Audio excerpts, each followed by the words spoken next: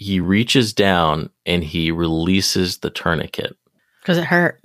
Because it hurt. Because he had no concept of how important it was for him to not bleed out into the ditch.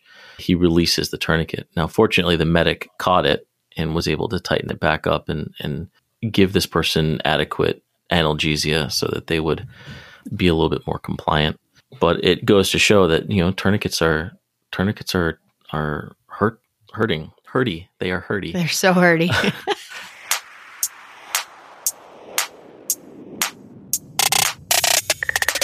Welcome to Medic Mindset. I'm Ginger Locke. We planned to do a microsode to put in a plug for National Stop the Bleed Month, but we ended up talking about bleeding control for over an hour. I got the sense he could have talked twice as long, which would have been just fine with me because these deep dives are just my style. He speaks with detail and precision. Listen in as Max Dodge and I discuss the art and science of bleeding control. Max, thanks for coming on the show. I want to talk about bleeding, and I purposely picked you because we had a recent discussion about National Stop the Bleed Month, and you got me all excited about bleeding control. Tell me exactly, what is your affiliation with National Stop the Bleed? Thanks for having me on. It's really an honor to get to talk with you. I am on the board of directors for National Stop the Bleed Day. And last year it was a day. I remember just like big time. Everybody was talking about one particular day. But this year it sounds like you're trying to do a whole month. Yeah, last year it was March 31st. As we grew closer to the day, we realized that it interfered with two major religious holidays, the first of which being Easter, and the second of which being March Madness. So we decided this year we would extend it out into March. And then because there was such an unexpectedly large response, just so many people who helped us pick up the banner of bleeding control and deliver it to the general public, we extended it to the entire month of May with a ceremonial Stop the Bleed Day on May 23rd, which coincides with EMS Week. And this is all built around the principle of educating laypersons on bleeding control? Yeah. So this all came out of the Hartford Consensus, which was a gathering of medical professionals after the Sandy Hook shootings to try to take a look at the problem of preventable death. And specifically, what they found out was bleeding was the primary cause of preventable death in trauma in the United States. Taking a look at what we could do in order to prevent those deaths. And one of the things that they found was bystander bleeding control, or what they term in their consensus statement as immediate responders. So those people who are immediately on hand to lay the first bandage, as it were. The fate of the wounded really lies in their hands. I've actually thought about that. It's kind of morose, but I've thought about that when I've traveled like to Mexico for just like tropical vacations with scuba diving and such. I've thought about the fact that I'm out on a boat, there's maybe 3 or 4 of us. They might have a few medical supplies, probably not much. And I've thrown on occasion, not reliably, but on occasion just thrown a commercial tourniquet in the bottom of my scuba bag. Is it reasonable to think that I should be carrying a tourniquet with me everywhere I go? I don't think it's reasonable to expect that everyone carries a commercial tourniquet on them at all times. Just like it's unreasonable to expect that everyone's going to carry a pocket mask with them at all times. That said, I'm one of those people who carries a barrier device on my keychain. I have one that's small enough, it doesn't impede my lifestyle, and it's important to me to have that available.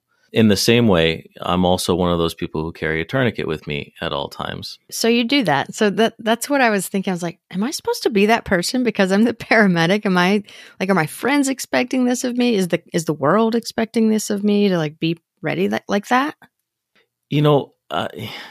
I do not consider myself to be the standard when it comes to this. I am, I have 15 years in the military. I've been a paramedic for 10 years. I have studied this sort of thing, mass casualty incidents and active shooter events. And maybe out of a sense of paranoia, I carry a tourniquet with me. Maybe out of a sense of maybe I can be the person that stops the bleed when it's necessary. I haven't really sunk a whole lot of thought into it. I carry one. That said, I don't expect everyone to carry a commercial tourniquet. I think that it would be far more, I guess, socially acceptable to have bleeding control kits publicly available in the same way that automatic external defibrillators are publicly available. And I've been thinking that because I saw some bleeding control kind of units on the wall at the Austin airport recently. I think it was Austin. And I was out at my kids' soccer field recently, and I saw their AED up at the bathrooms, fields just all around this kind of central building. That'd be a perfectly great place to throw up a bleeding control kit. And I don't know if you do this, but sometimes when I'm out in the world, it's kind of intrusive, but I'll just like play out a scenario of like, am I ready to deal with some type of medical emergency? And one that I was thinking about recently was I'm just sitting in my little chair. My daughter's practicing soccer. You know, the scenario I usually play out is cardiac arrest. Because I knew I was going to be talking to you soon, I thought, okay, if somebody was bleeding right now, maybe a coach cuts themselves on a piece of metal sticking out of a old, soccer goal or something. I'm definitely going to run to the coach. We're going to put direct pressure on. Maybe it's mangled so much that I can't quite seem to like figure out where to actually put the pressure, or for whatever reason, I can't stop the bleeding. What is my next move in that moment if I don't have a tourniquet with me? Your first instinct to apply direct and steady pressure to the wound is exactly right. We've always taught that. My first introduction to teaching in the civilian world was teaching first aid to people who work in industrial settings. And, the principles that we taught them, steady direct pressure is the solution to bleeding, absolutely remains the truth. There's no magic here. Whether that is with your bare hands or the cleanest piece of cloth that you can find the source of the bleeding and apply steady direct pressure to the bleeding. In most cases, that's going to stop the bleed, even if it's an arterial bleed. I mean, you could close an artery with a finger if you find it. So I worked in a cath lab for a year as a paramedic. While it is not a place that you can grow as a paramedic necessarily in terms of the full scope of your skills, it is absolutely a wonderful broadening assignment to really dig into a few, key aspects of being a paramedic, obviously cardiology, but interestingly enough, hemorrhage control, because effectively what these people are doing is they are making arterial punctures, and some of them are very large. We're loading these people up with heparin and, basically turning off their ability to effectively form a clot for a while.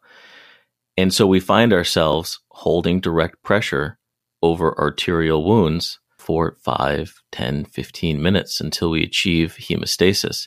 If you do have a very good understanding of the anatomy, if you understand kind of mechanically what you're trying to achieve, and you have the patience, you can absolutely compress an arterial bleed and achieve hemostasis. The problem occurs when you want to do something other than hold direct pressure, like manage an airway. That's where mechanical adjuncts are going to come in handy. That's where we see packing a wound is going to come in handy, or applying a tourniquet. So this coach, for some reason, I don't know why, but I can't figure out where the bleeding's coming from, and it's just continuing to kind of pour out. Maybe some weird kind of anatomical situation. I just can't get to the artery, right? In my mind, I'm like, great, time for a tourniquet, but I don't have one, right? I don't have the one that I've trained with as a paramedic. Do I make a improvised one? What we found kind of early on in the Iraq War, and this is true when I went over there in 2005, 2006, I carried tongue depressors taped together and a cravat. That was my tourniquet system. And what we were seeing from that period of time was that improvised tourniquets had a nearly 70% failure rate. It could be the tourniquet itself was not effective, the way that we were teaching. It could be that these people weren't practicing putting this together, which is probably likely. It could be that their first instinct was to apply a tourniquet, and while they were putting together the pieces to apply a tourniquet, the patient was still bleeding out, which is also pretty likely. Really, your first instinct is the correct one: apply direct pressure. Once you've done that, someone needs to put that tourniquet together and apply it. So whether that is strips of shirt, whatever you can find as a windlass, it would be then your responsibility as the senior medical person, as the person who's trained for this, to talk them through in a calm manner, building that tourniquet and applying it while you're holding direct pressure, which can be pretty tricky. So would you say the wrong thing to do would be to use a belt? That's a great question. And I work in a medium city. We have 111,000 folks, and between them, they manage to surprise us once in a while. And so I've seen a couple occasions where people have tried to use belts. Generally speaking, the flow of blood was not controlled by a belt. That doesn't mean that you can't slow it down a little bit. It's kind of like putting your thumb over a garden hose. Generally speaking, you're not going to control that bleeding. And the reason for this is pretty simple. It requires a lot of pressure and a lot of sustained pressure in order to close an artery. And that's what you're doing with a tourniquet. You are putting enough pressure to squish that artery closed so that the systolic beating of the heart isn't able to push blood past that pinch point. This is most reliably and repeatedly done through the use of mechanical advantage. What you've seen with tourniquets throughout the ages is some sort of windlass device, or in some cases a screw, or in some cases a ratchet. Through this application of mechanical advantage, we're able to squish that artery closed, keep it closed, and then, effectively turn our backs on it and treat the patient, treat other needs of the patient. What we see are not generally effective are belts and zip ties and other sorts of what we call in the rope rescue just a change in direction. So if you run a rope through a pulley, that doesn't give you mechanical advantage. If you're lifting 20 pounds, you have to put 20 pounds of force on the other side of that rope. If you put a windlass in that system, as you twist, you have mechanical advantage there. The other thing that we are seeing now is elastic tourniquets. So we have the SWAT T and a couple other elastic tourniquets. While they absolutely can be effective, you certainly can eliminate a pulse. It comes back to the idea of it being repeatable and reliable.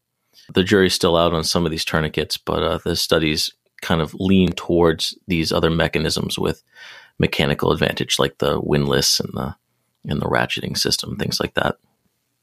You were describing me holding directed kind of digital, like I think of using my fingertips if I can, instead of just like the palm of my hand and just smushing into them. I want to try to figure out where the bleeding's coming from and like really get the pressure on kind of with the tips of my fingers. Yeah. Yeah. I mean, if you can figure out where the bleeding's coming from. So back to this sad coach. I'm holding pressure on him. I was imagining me being the one putting on the tourniquet, but you're saying I need to keep holding, even though it's not being effective. Maybe it's slowing the bleeding, and then have someone else put on the tourniquet. Someone needs to hold pressure. And you're absolutely right about fingertips. The femoral artery is maybe about the size of your thumb. Your brachial artery is maybe the size of your pinky or your ring finger. These aren't big targets, especially in the military. I have no idea where it started, but we taught the idea of putting a knee into the groin or putting a knee into the armpit in order to stop the bleeding. I don't know where the message was lost in translation. What we see people doing in these circumstances and slamming their knee down into a person's groin to stop bleeding is just anatomically incorrect. They're just not pressing in the right area with the right force in the right direction. And so you're absolutely right that direct pressure in this case is either going to be with your knowledge of anatomy and pressing right where it needs to be, or more likely for an untrained bystander, just pressing over the wound as hard as you can until the bleeding slows down, which is more likely to happen. I think that if you unthinkingly throw a knee into a bleeding area, that you're not going to achieve direct pressure like you think you're going to, and you're possibly going to hurt the patient more. As you were talking to me about me holding pressure and someone else putting on the tourniquet, I couldn't help but think about that is such an analogy of what we've done with CPR. It's like I'm doing CPR while I send someone off to go get the AD. It seems so similar. Like I'm holding pressure while I send someone off to get the tourniquet, or I request a tourniquet. Absolutely. Absolutely. Well, and I guess big dreams here. I would love to see a bleeding control kit posted either next to or inside every AED cabinet that is mounted on a wall across America, so that we can get to a point where if someone's injured, one person can hold direct pressure and say, go get the first aid kit or go get the bleeding control kit. And then they will have the tools and resources that they need to make a difference in that situation. The bottom line is, and you nailed it, someone needs to hold direct pressure. And it doesn't necessarily have to be you. So if you figure out where direct pressure needs to be held, you can absolutely take someone else's hands, press them into that area, and show them how hard that they have to press down in order to stop that blood flow, which frees you up to do other things. With bleeding, I mean, we could be talking like 5 minutes here. Like we could be talking quick. Yeah, in the worst case scenario, you could lose enough blood to go into irreversible shock in 3 or 4 minutes, maybe sooner. What's more likely is that, you're going to lose enough blood in the 5 or 10 minutes that it takes for the EMTs or paramedics to show up in the first ambulance to cause irreversible harm. We know as paramedics that once we allow someone to go into hemorrhagic shock, that their chances of a positive outcome diminish rapidly. It's really important to prevent them from ever going into shock in the first place. And we do that through immediate, effective bleeding control. Do you want to talk about mindset? Yeah. So you said something earlier that I loved, which is sometimes you'll be sitting there and you'll be afflicted with the common paramedic malady of thinking, oh man, what if that school bus full of nuns tips over right now? What am I going to do? So when I've been overseas with medevac specifically, I was in the U.S. Army's dust-off units, which provide medical evacuation from the battlefield. And so our job was 80% sheer boredom, punctuated by 20%, hair on fire, screaming through, the deserts with polytrauma patients. It's very easy to be lulled into a sense of complacency and to think, oh, today's a slow day. Nothing's going to happen. I can go take a shower or I can wander off, away from the flight line. So what we did, it was sort of a game that we would play. What am I going to do if I get a call right now? What am I going to do if something happens right now? Where are my boots? Where is my body armor? Is everything positioned just so that I can go from sleeping to flying in less than 7 minutes? And do you think you would mentally rehearse the steps? You would just sit there, but then mentally go through what you would do to get mobilized? Absolutely. Yeah. It's a habit. Excellence doesn't happen accidentally. Excellence is something that needs to be practiced. And so this was our way of practicing the steps needed for us to attain excellence. To apply that to what we're talking about now, you're absolutely doing the same thing. What happens if someone gets hurt right now? What am I prepared to do? What can I use for improvised tools until help arrives with commercial tools? Yeah, I mean, some things like allergic reaction, I've got nothing. Like I'm useless in my regular life. I truly am. Calling 911 and standing there. But for bleeding, I'm not useless. Or for cardiac arrest, I'm not useless. And so I do kind of mentally rehearse those. I don't plan to mentally rehearse them. I just kind of start daydreaming and it goes there. Yeah, I tell my EMT students all the time, and I remind my AEMT students as well, being brilliant in the basics is what makes you advanced. That all life saving starts at the EMT level, and that the worst thing a paramedic can do is forget that they were once an EMT. When it comes to problems of airway, breathing, and circulation, we're it. We are the masters. There's a lot that we can do. Sure, in the case of severe anaphylaxis, the best we can do is maintain their airway until it closes itself, and then it's supportive care and CPR. In the case of bleeding, there is immediate care that can be done that achieves positive outcomes. One of the big myths that needs to definitely die is that if you apply a tourniquet, the limb will somehow be lost or damaged or disabled in some way. This is just not true. Now, don't get me wrong, placing a tourniquet is not a benign procedure, and it is important to document the time of placement, because once we get down the road a ways, after the 2-hour mark, up to the 6-hour mark, then there are certain precautions that we should take when we prepare for reperfusion. But if we look at the use of tourniquets in an operating room over the last decades and decades and nearly a century, we can see that these reperfusion episodes can be well managed as long as we know how long the tourniquet's been in place.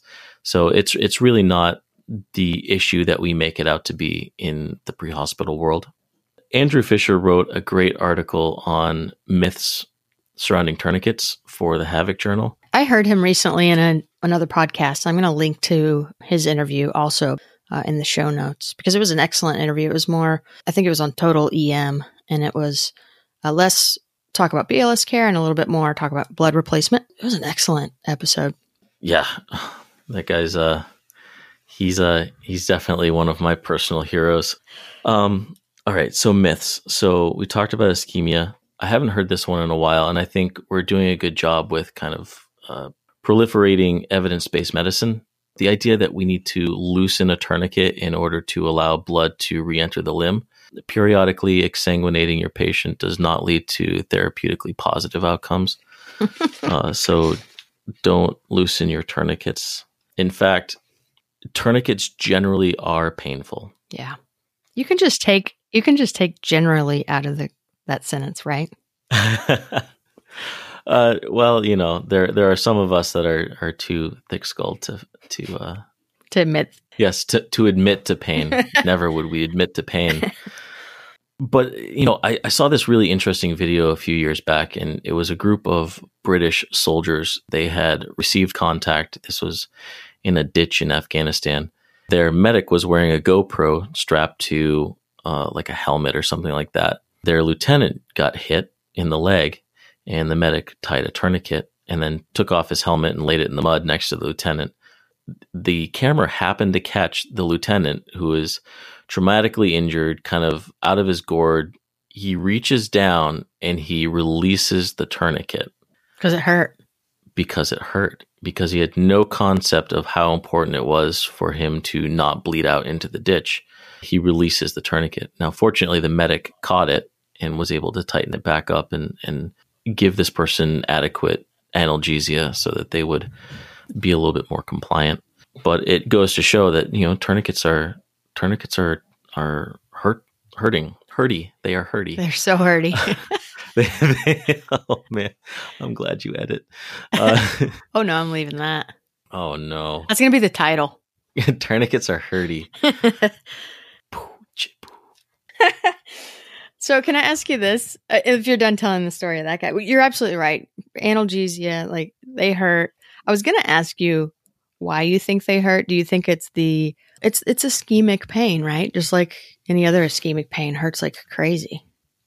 I haven't really meditated on why a tourniquet hurts. I had just settled on it's really damn tight. It takes between 300 and 500 millimeters of mercury for a CAT tourniquet to reliably achieve cessation of pulse or to reliably occlude the femoral artery. So we're talking about putting 300 to 500 millimeters of mercury to the surface tissues of the skin, and that pressure being transmitted through one of the largest muscles in the body all the way down to that femoral artery. And that's a lot of pressure. I have people who complain when the blood pressure cuff that's 6 inches wide inflates up to 160 or 180 millimeters of mercury. And we're talking about applying above 300 millimeters of mercury over a 1.5 to 2 inch band. That's going to hurt. So let's change the scenario. We're back out at the soccer field. Someone does have a commercial tourniquet. I'm holding the pressure. What can you tell me about where to place that tourniquet when it arrives? I think there's some dogma that has filtered down from other agencies. So most of the people who have done this have heard place the tourniquet high and tight, or place the tourniquet high or die. So I've heard that because I've had military guys in my classes, but I hear it from them. So I'm not sure that everyone listening to the podcast is like a paramedic student. I'm not sure that everyone has heard that. So what are they meaning when they say high and tight? Yeah, so what they're talking about is what we refer to as a hasty tourniquet application. The idea of this is that you see some sort of massive bleeding, what appears to be massive bleeding. So either you see spurting blood, you see blood soaking into clothing or saturating towels or bandages, or you see a pool of blood on the ground, or you see bleeding in the presence of altered mental status or unconsciousness or amputation, something that makes you think, oh, this is massive bleeding. So instead of cutting off their clothes and doing a thorough blood sweep and trying to figure out what the maximum extent of that wound is while they're still bleeding, the immediate response is to shut off blood flow to the affected extremity as quickly as possible. And the best way to do that is to turn it off as high as you can by placing a tourniquet over the clothing as high up as you can on the affected extremity and tightening that tourniquet down until the bleeding stops. That is what we refer to as a hasty tourniquet, and it is a temporizing measure until you can conduct that thorough evaluation and place a deliberate tourniquet. A deliberate tourniquet is placed 2 to 4 inches above the maximum extent of the wound over the skin. I've seen cases where it was reported that they needed 2 tourniquets for the leg. Absolutely. This is something that we teach commonly. The legs specifically tend to require a little bit more in terms of compression in order to achieve occlusion of that artery. And so while one commercial tourniquet with a 1.5 to 2 inch band going around the leg can achieve quite a bit of pressure, sometimes it's not quite enough. And so it is absolutely indicated. It's absolutely within the realm of appropriate to place a second tourniquet right next to the first tourniquet so that there's no gap in between the two, and then tighten it down until bleeding stops. The second one, would you put it, if possible, proximal to the first one? Yeah, if I wasn't able to place the first one as high as I would like, obviously the tourniquet needs to be a couple inches proximal to the maximum extent of the wound. And so it stands to reason that the second tourniquet is going to go proximal to the first. If you've placed your hasty tourniquet as high and tight as you possibly can, then you may not be able to place it any more proximal than as high and as tight as you can. In that case, you just place it distal as close as you can to the first tourniquet.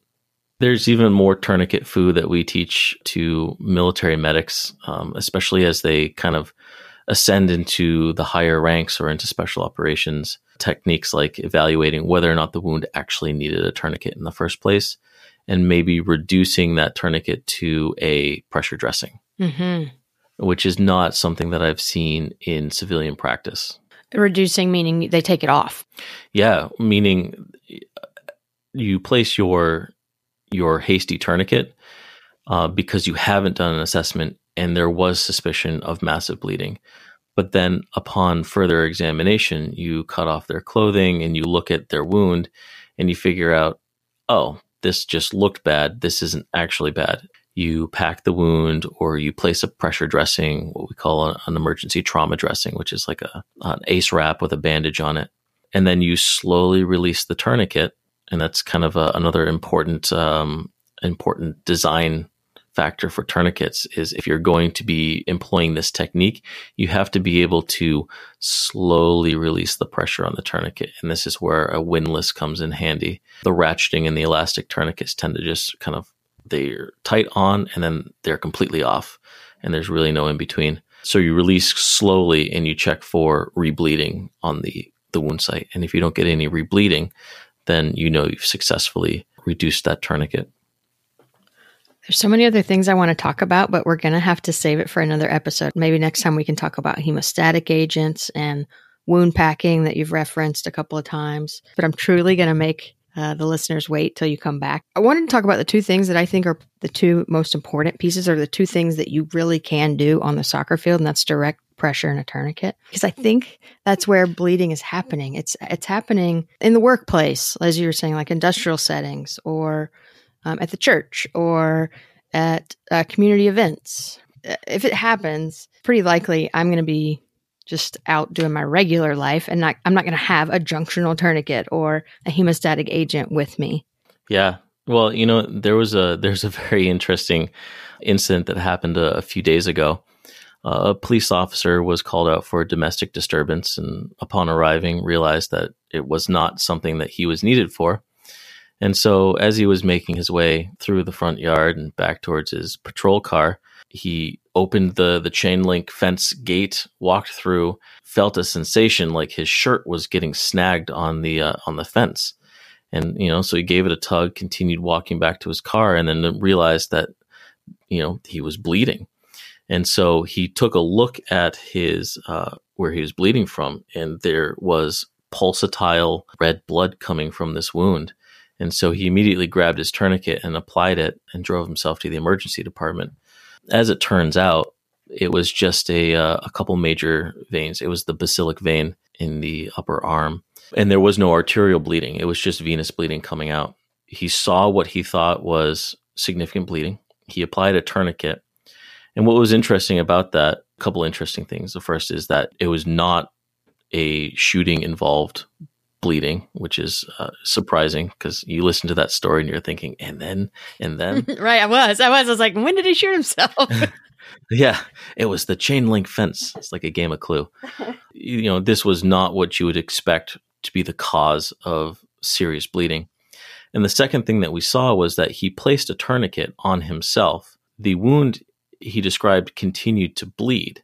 Because it was venous bleeding, because it was the basilic vein that he had lacerated open, that lets us know that vein continued to have pressure. There continued to be arterial blood flowing down his arm and then back up his veins, which tells us that he didn't apply that tourniquet as tight as he could have or should have. A, bleeding can happen anywhere, and B, you really do need to be prepared for it. Otherwise, because tourniquets are painful, you will tend to not apply it as tightly as you should. Mm-hmm, right. Especially on yourself. Yeah, apparently. Overwhelmingly, we see that tourniquets are not self-applied. And so it's probably the one thing that we train the most on. I see people trained to self-apply tourniquets probably more than I see them applying to other people. And it's the least likely thing to happen. We teach the students to tighten down the windlass. We tell them to crank that thing down until you see the bleeding stop, and then also check for the absence of a distal pulse. Well, the most important thing is the stopping of the bleeding. So you may not have a distal pulse depending on what vasculature has been injured or whether, even if there's a limb there. So you want to tighten it down as tight as you can. Really, the trick here is with most tourniquets, you need to get it tight at the buckle before you ever engage the windlass. One of the things that people get wrong all the time is that they'll put it on loose and then they'll try to tighten it at the windlass and make it tight. And after about the fourth or fifth rotation of that windlass, you're getting diminishing returns. Next time you pull out a tourniquet, take a look at it. You start twisting it 4, 5, 6, 7 times, and it's building up a column of fabric. And then that fabric's just going to fold over, and you're not going to get any more. I've seen exactly what you're talking about. Yeah. If you can slip 2 fingers underneath that tourniquet band before you start pulling or start twisting the windlass, it's not tight enough. What we advocate, especially with the cats and the kind of the self-adhesive Velcro, what I call the rainbow pull. You pull up through the buckle and kind of make a rainbow motion with your hand as you lay it down over the Velcro. I'm sure it isn't painting the picture through the power of radio as it would with a actual demonstration. No, I got it with the rainbow. I liked it. The rainbow, yep. Yeah, I liked it. Yeah, so get it tight, and then you shouldn't have to twist it more than 3 or 4 times, especially with a well-made tourniquet. We were talking before we started recording how we both got our start in medical education as CPR and AED instructors. We would go out to, it sounds like we did the same thing. I would go out to like big companies that were either like manufacturing or like these huge kind of, industrial complexes and teach CPR and AED and first aid to the employees. I happened to work for the American Red Cross, and this is when I was in paramedic school. That was such a great experience to be simultaneously in school learning things, but then almost as soon as I was learning it, I was going and teaching other people. It really reinforced those topics. What do you think about current paramedic students who are, EMTs being stop the bleed educators?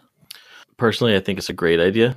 There's no better way to learn a subject than to teach it. The people who are qualified to teach are anyone who has experience with bleeding control and some medical background. For example, obviously PHTLS instructors, anyone who's taken TCCC or TECC, nurses who have taken the trauma nursing core curriculum, any pre-hospital responder, doctor, mid-level or nurse who's taken the bleeding control curriculum and are familiar with what we teach. Those are kind of the baseline recommendations for an instructor. This is meant to be delivered to non-medical laypersons. And if you do have a medical background, which everyone in paramedic school is an EMT, you have the requisite knowledge to deliver this effectively and to answer any questions that people may pose of you. So I think it's a great idea. In fact, Andrew Fisher had the great idea to reach out specifically to paramedics and other people in the EMS community for this month and for National Stop the Bleed Day on the 23rd, because they know their communities, they know their local resources, and they are in the perfect position to set up these courses, to find people willing to host the courses and give space to host students in these classes. They're in the perfect position to teach and to recruit other instructors, and they're in the perfect position to get the word out and talk to their local media and make this thing bigger than it was last year. Let's fantasize that we've hooked somebody, right? Somebody's listening right now. They're in paramedic school or they're anyone listening. We've hooked someone and they want to, when they're done with the podcast, they want to go figure out how to get started teaching. Where would they go? What's the website? So the website you would go to register as an instructor is bleedingcontrol.org. And this will take you to the American College of Surgeons official bleeding control website. There you can fill out the form and register as an instructor. You have access to all the instructor materials and the certificates and everything that you need. The second thing that I would have you do is reach out to us in National Stop the Bleed Month. You can find us at stopthebleedmonth.org. Find out who your state coordinator is. What we've done is we've reached out to people in all 50 states and territories, some people over in other countries, and we've asked them to volunteer their time to coordinate Stop the Bleed efforts in their state and to match people up with resources and vendors and things like that. It was relatively successful last year, and we want to see it be even more successful this year. Is we're talking to industry retailers of medical equipment, people who are the leaders in selling bleeding control materials. For example, last year, North American Rescue put out Stop the Bleed kits, which was fantastic. Another group that supported us last year was Tactical Medicine Solutions with their soft TW tourniquet. So we're hoping for a lot of the similar support this year with companies that sell those products, so that we can extend a discount to the instructors who need to replenish their own supplies. You're talking about these supplies. I have to give one shout out to my friend Katie Contreras. She has taught so many of these Stop the Bleed courses, which they're taught year round, right, Max? Like you guys highlight it for this month, but this can happen any day of the year, right? Absolutely. So shout out to Katie. I can't even imagine how many of these she's taught. And the reason it occurred to me is the amount of equipment that she hauls around with her, all these trainers and tourniquets and everything. It's fun to see her rolling in with all that stuff. For an individual buying a tourniquet, you're making the investment of, $30, $40. For an instructor, you're making hundreds of dollars worth of purchases to get these tourniquets into classes. And then a tourniquet is a single-use device. You don't wash it off and put it back in your medical kit. But that is precisely what instructors are generally doing. They're using these tourniquets over and over and over again until they fail, and then they need to be replaced. The hope is that by reaching out to these large companies that sell tourniquets and asking them to support us with a discount, that we can pass that on to instructors who do need to replenish their supplies. And we'll ask them for some of their time to teach free Stop the Bleed classes. And in return, we'll try to hook them up and put them in a good place as well. Like you gave me so many little nuggets. I appreciate you. You truly do know. I think if it's about bleeding control, you're the man. Everyone on the National Stop the Bleed Month team is hands down an expert on this. They really know the subject cold. A lot of these people were instructors for various agencies. One guy, his last gig was literally teaching combat medics in their infancy down in Texas. Mm-hmm. And I'm just lucky to be a member of this team. I have to ask, because you gave me a whole hour, and I can't imagine how many hours you've poured into the promotion of this month and getting everything going. And what is it that you think drives you? Man, if I knew that, I could probably explain to my girlfriend why I spent so much time doing this stuff. I have no idea. I love to see people at the top of their game. Mm-hmm. I like to be surrounded by people who bring their A game and who I can rely upon. And the best way for me to be in that environment is to create that environment. Mm. And so if I am reaching out to my peers and helping them be better, and the only way to do that is for me to educate myself as well. So it's a self-development journey. But if I can make people better at what they do, then I think that just benefits kind of the entire world around me. Kind of be the change you want to see. I appreciate it, Max. Thank you. I've actually been wanting to get you on the show for quite a long time, and I think this was the perfect topic. I honestly a little starstruck.